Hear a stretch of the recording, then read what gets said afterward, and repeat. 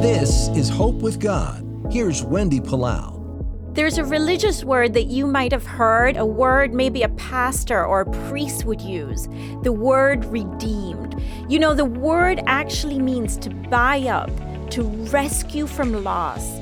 Before I walked with God and gave my life to Him, I was lost. I had a constant sense of disappointment.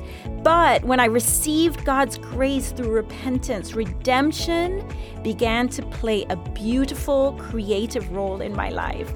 Jesus rescued me from loss. Do you feel overwhelmed by a sense of loss?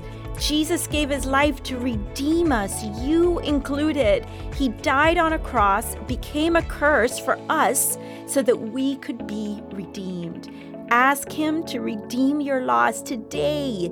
Always remember, there is hope with God. This is Wendy Palau.